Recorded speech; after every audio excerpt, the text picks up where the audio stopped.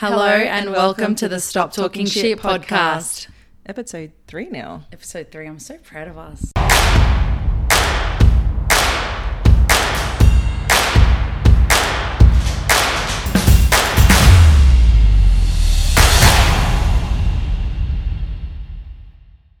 So, Iman, how was your week this week? It was good. It was very busy. Yeah.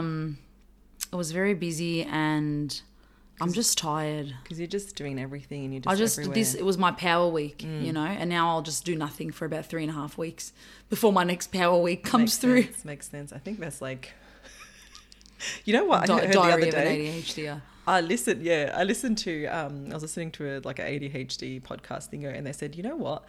ADHDers end up making friendships that with similar people, like with people who have ADHD. So ADHD people flock togetger. It's true. And I'm just like, that. How many people do you know that you associate with that have now, ADHD? so many. I feel like I'll become friends with them, and then they'll be like, "Oh, I have ADHD too." I'll be like, "That's why. That's why I've connected with you." Yeah, because you're weird, quirky. You know, you have your a bit crazy moments. So yeah, I think we bond over those crazy and weird moments. Yeah. Yeah. How was your week, darling? Yeah, it was depressing, so let's not get into that. We don't have to talk about it. No, let's talk about artificial sweeteners instead. And I was going to ask, why the sugar anyway? Like, aren't you sweet enough, don't you, man? Look, that's what I thought, but my husband begs to differ. So I'm going to ask your husband, what evidence does he have to back that up, that claim? Look, I would argue that he's got no evidence. It's a fraudulent claim. I am so sweet. Fake news. And intelligent. Fake news. Bombard. I mean, not bombard. You're bad. So I said I was going to relate narcissism to artificial sweetener. You asked me how I was going to do that. So this is how I'm going to do that. And I was having a conversation with someone this week, and I was saying, look. You're talking quite low. Anything in isolation. If we take anything in isolation and we look at anything from one perspective, and I was saying anybody can be a narcissist at one particular time. Everyone has narcissism qualities. So if we were just going to look at one particular aspect, then we could say everyone's a narcissist, right? We have to look at things in context. The same with artificial sweetener. True story, man. And inflammatory oils. We got to look at it in context, in the foods that they're in. And then we can say, okay, well, is artificial sweetener a narcissist or not? That's a question that I think most of you will not be able to answer. So let me dive into some of the main artificial sweeteners, what they are, and I guess how they're regulated in Australia and how we know that they're safe. So some of the main artificial sweeteners, I think everyone's mostly heard of them. So we have aspartame, everyone's heard of that, the baddie. We have saccharin, another baddie. And we have, and not baddie in a good way, baddie as in bad rep. That baddie. She's a baddie. Sucralose, and of course we've got stevia or steviol. We're also going to look at erythritol. Yeah. All right, so let's get into a bit of background information about each one of them. So aspartame entered the market in about 1981 and sold under the brand names, what you've seen in the shops, NutraSweet and Equal in Australia. Safety concerns around the potential carcinogenic effects of this were raised in 2006 when the European Foundation published studies linking various cancers in rats with aspartame consumption. So this is when the concerns started to arise and the propaganda began around Equal and NutraSweet as a carcinogen. After revising those studies, it was determined that aspartame of 40 milligrams per kilogram of body weight per day had no adverse effects and that they were safe to take. Miriam and I will go into a little bit more detail on that association with cancer later in this episode. But the next one we've got is saccharin, and the number for that you'll see on the packaging of things is 954. It's about 200 to 700 times sweeter than sugar. As with most of these sweeteners, they're much, much sweeter than sugar and has no kilojoules at all. And is not as it is not metabolized by the body. Saccharin's been around for a long time, since the 1970s and 80s, and is commonly sold under the brand names Sugarless, Sugarine, Sweet and Low. That kind of sounds a bit fun. Sweet and low. And yeah, it's in your cordials, your food drinks, your carbonated drinks, mouthwash, your protein powders, pre-workouts, a lot of these sorts of items. Interesting to know. So next we have sucralose. Sucralose, again, about 600 times sweeter than sugar. Again, no kilojoules and is not metabolized by the body. No kilojoules. Is commonly used in carbonated soft drinks, flavored yogurts, cordials, fruit drinks, and sports products. Sucralose is also sold under the brand name Splenda. Oh, we all have Splenda in our house, don't we? I think we've all we all went through a phase where Splenda was Splenda. really popular. Yeah. Lucky last, we've got steviol, also known as stevia, steviol glycoside. This one's a natural sweetener derived from the plant stevia rebaudiana. Rebaudiana. We studied herbalism and we still some herbal botanical Just names are forget still it. hard to say. Still, yeah. But yeah, this one's also 200 to 300 times sweeter than sugar, contains no energy, and is a relatively newer sweetener in Australia, but it's been used in Japan for a long time, so more than 30 years. And it's just sold under the brand name Stevia. So I actually have the plant dried up in my cupboard right now. That's and I quite just put it in my tea. It's the you just best. put it in straight? Is it like dried up herb leaves? Dried up herbally, yeah. Wow. My friend got it from Turkey for me. She brought it back. So I've got a whole jar of it. Good It's awesome. vibes. So sweet. Yeah, it is. I mean, but all of them are pretty sweet. You know what I mean? And that's the whole idea. Having a small amount to compensate for that sweetness that you'd normally get from sugar. Okay. So we've touched base on a lot of the foods and items that artificial sweeteners are often found in. But to summarize, they're in a lot of products that are also used for weight loss or as sugar alternatives. So diet type items, your Diet Coke, so your drinks, your sweets, anything that's going to generally promote weight loss, you'll find a lot of artificial sweeteners in as well. All right. So who regulates these sugars? So we have the Food Standard Australia and New Zealand, or FSANZ, right, under the Food Standards Code. And I guess I'll go back one step and say, how do we work out what's safe, what levels are safe and what are not? So yes, I know people are going to be like, oh my God, this is scary. But they do start from animal studies, so it won't be ethical to obviously start testing these on humans. So they are tested on animals first, and then we make out calculations once these, animal studies have been carried out on safe dosages for humans. So we just multiply it, and pajam, we're able to put them on the shelves. So I know that sounds a bit scary for some people, but that's how most things are regulated. They're tested on animals. Once they've reached a sort of standard with animals, then they sort of calculate it in terms of human weight and body weight and whatnot for their safety standards, and then they're able to put them on the shelf and sell them to you.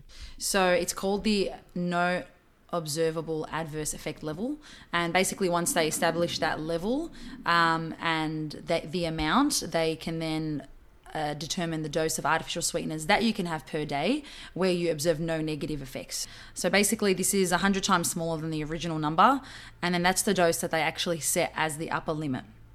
Now, if you put that into perspective, for example, Pepsi Max, that has an acceptable daily intake, or that level, of 50 milligrams per kilogram of body weight. So if I was to times that by my body weight, which is 82 kilos, I'm quite heavy. Quite hefty. You're a heifer. If I was to times that, then that would equate to 4.1 grams of aspartame a day. So that would be equivalent to roughly 21 cans of Coke. Okay. Coke Zero.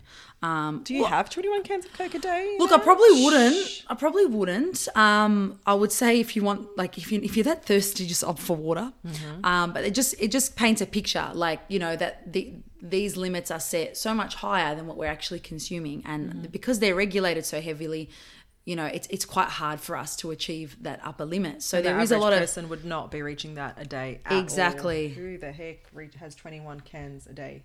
Exactly, and so that's why the dosages that they're putting in a lot of these foods are actually quite low.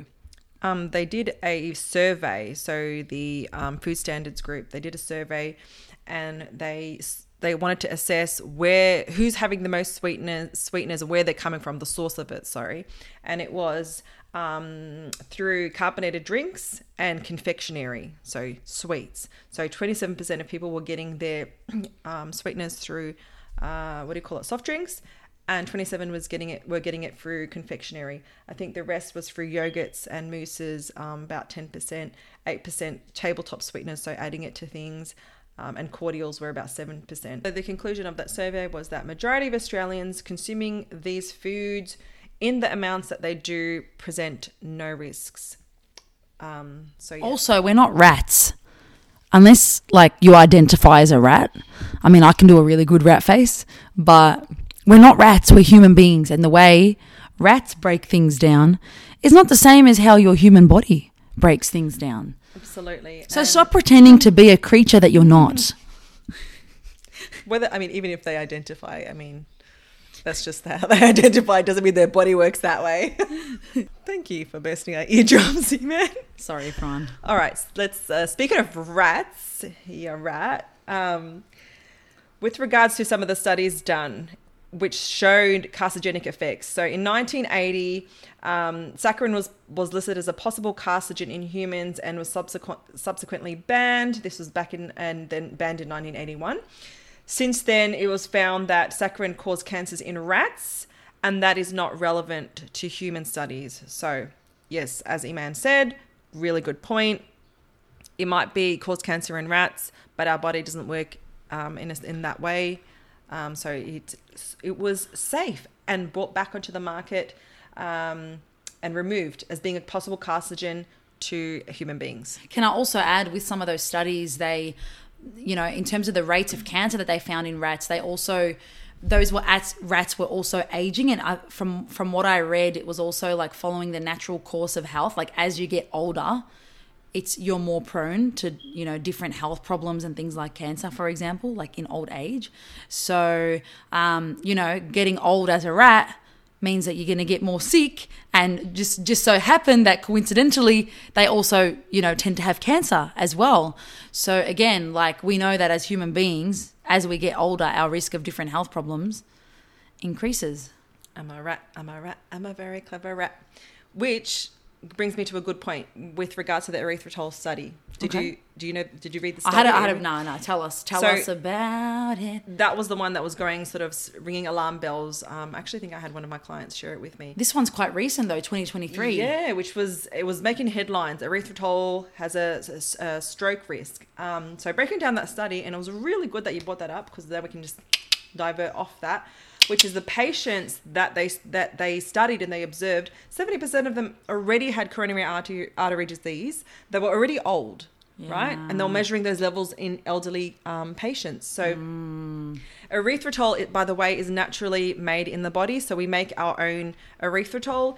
And they didn't measure dietary erythritol. They measured erythritol in the body, which is made, synthesized in the body as a response to oxidative inflammation. So when you are elderly and you have coronary artery disease, you're naturally going to have high oxidative levels, and as a result, producing more erythritol. And that's what they measured.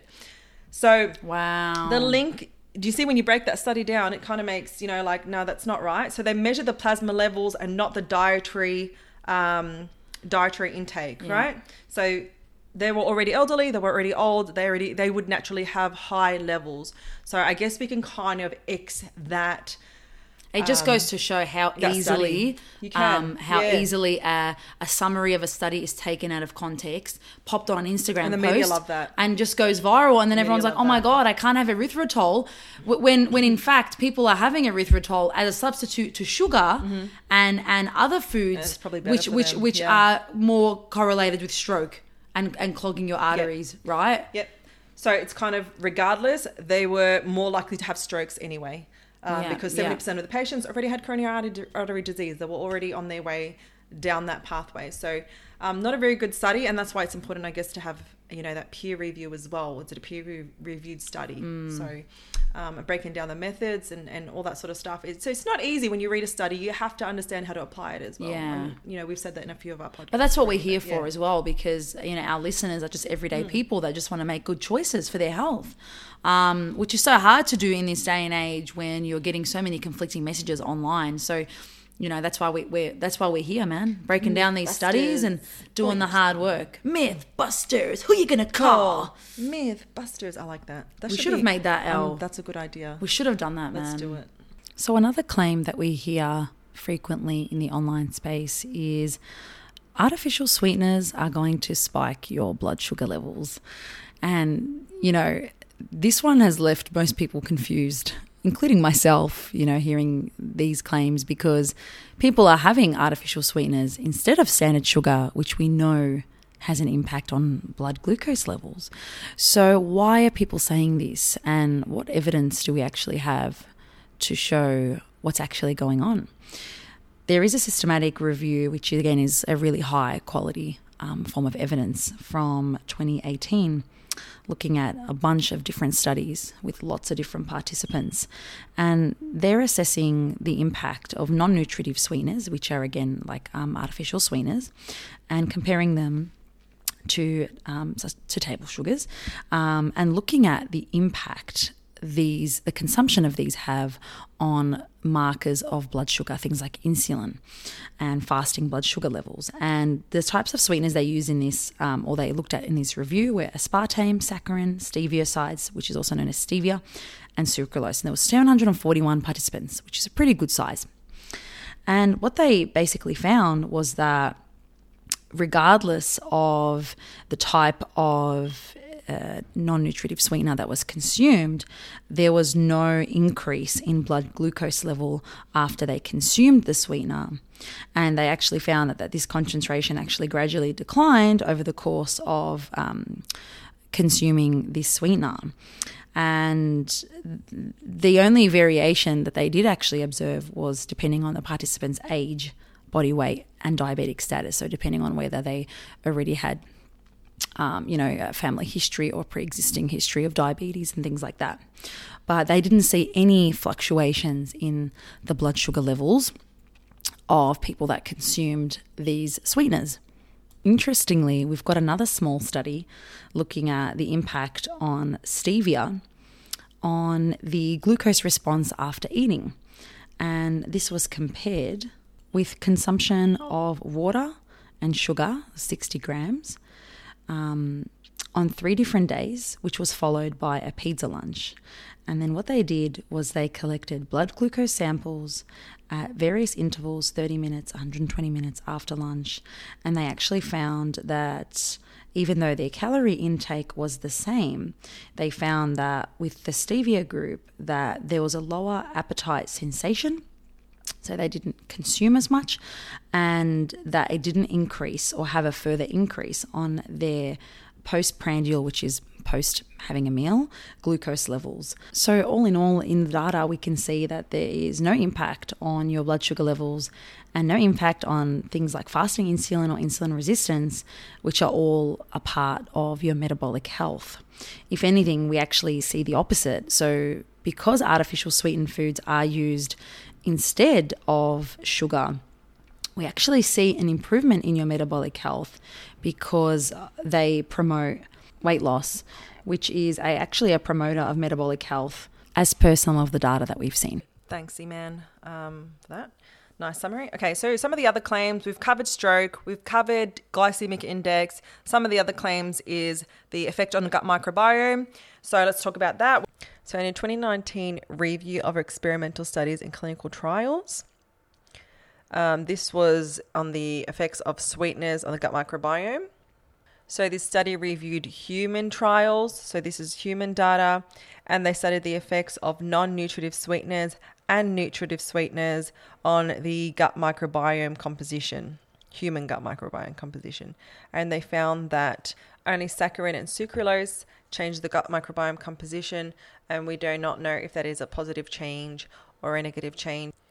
In this study, it just indicates that there was a change, and that does not indicate, and I know people like to take that a run and say, oh my God, yes, it changes your gut microbiome composition. Lots of things can change your gut microbiome composition. Having a dog can change your gut microbiome composition.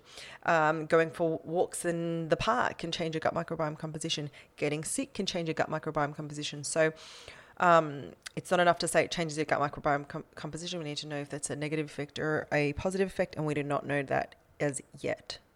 So we know that sugar alcohol, so more of your xylitol, your erythritol, they can have an impact on people with IBS. I mean, I've seen this clinically. But even when we look at research, like I've got a meta-analysis here from 2016 looking at 26 different studies, and they were looking to understand what sort of impact artificial sweeteners have on the microbiome and the motility of the gut and other things that researchers look at with regards to IBS. And so they found some of the results to be conflicting, and they all agreed that further research is actually needed. So if you find that you're sensitive to some artificial sweeteners or you are experiencing some gut symptoms, then it might not be a bad idea to keep a food diary and to understand, what level or amount might be impacting you, or if it's specific ones that are impacting you. Interestingly, when we do look at sugar alcohols, these are the ones that people with IBS do tend to be more sensitive to. So things like your polyols, so you're looking at isomalt, maltitol, lactitol, xylitol, erythritol. The reason why people are more sensitive to these types of artificial sweeteners is because they're partially absorbed by the gut. So a small amount of them will reach the small bowel through a process called passive diffusion. Oh, so sciencey. Yes. And you won biology, remember that?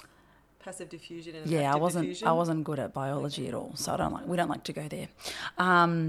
But by the same token, these polyols can also act as prebiotics and have a positive impact on the numbers of bifidobacteria in your large intestine. So it's quite interesting. Some people can experience benefits with consumption of some of these sugar alcohols, but for the same reason, people can be quite sensitive. So just see how you go. It's quite individual at the end of the day, but we still have a long way to go in terms of research on a lot of these sweeteners and how they have an impact on the gut, specifically sugar alcohols and their relationship with IBS and how they impact IBS sufferers. But over to you, Miriam. Thanks, Amanda. I think you just like the sound of your own voice. Haters gonna hate. Okay, so now we're gonna hop into cancer claims. Let's debunk some of the cancer claims around artificial sweeteners. Yeah, so remember we mentioned right at the beginning that so much research is based on rodent studies, and that's where a lot of the concerns and fears around artificial sweeteners causing cancer came from. It was actually from rodent studies.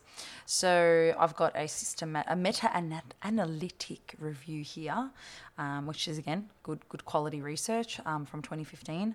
And this one was actually in rats. So Miriam's going to cover some human studies shortly. But this one was looking at all of the rat studies and carcinogenic assessments on rodents. And in this one, they actually found that there was no significant carcinogenic effect compared to some of the previous studies that I spoke about right at the beginning. So you can see that even in the rat world, there's no consistency.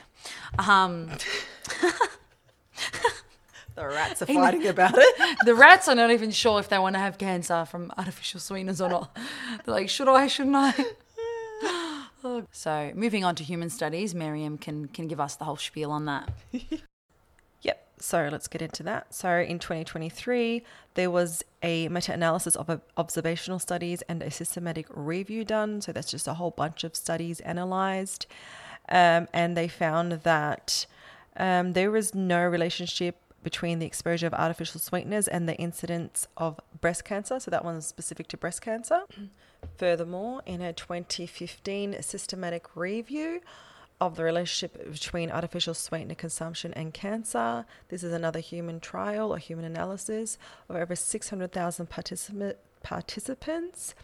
And the results found that there were no or inconclusive relationship between artificial sweeteners and cancers. The cancers that were included in the studies were cancers such as leukemia, ovarian cancer, breast cancer, multiple myeloma, non-Hodgkin lymphoma, urinary tract cancers, and laryngeal.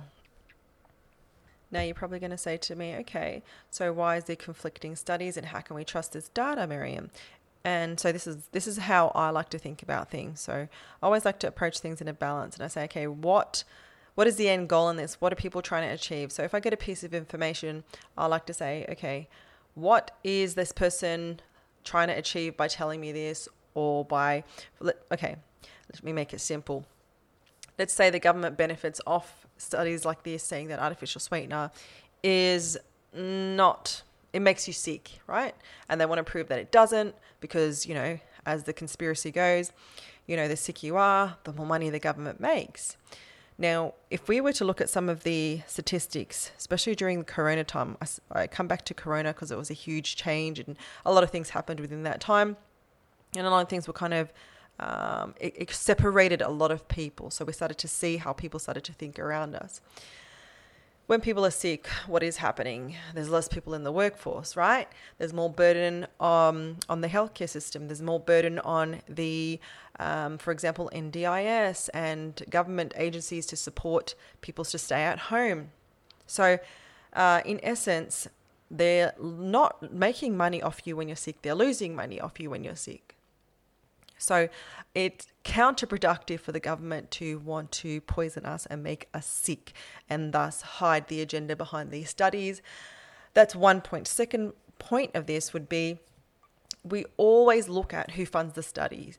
And if they're funded by a particular body that may be correlated with, for example, a sweetener company trying to make money, then we question that. We say, okay, I don't think that this data is relevant because it's obviously going to be interpreted in a biased manner. The third point I would like to say is that's why we look at systematic reviews and meta-analyses and peer-reviewed articles, because then we can say it's not one study. Because a lot of studies, yes, they do conflict. So even in the systematic review that I mentioned previously with regards to cancers, some studies show there was relationships between breast cancer and artificial sweeteners, others did not. And thus looking at the overall data and not just trying to feed one narrative helps you to really have a balanced approach and look at both sides of the coin and say, okay, where does the data actually lie versus just one study that's going to support your claim.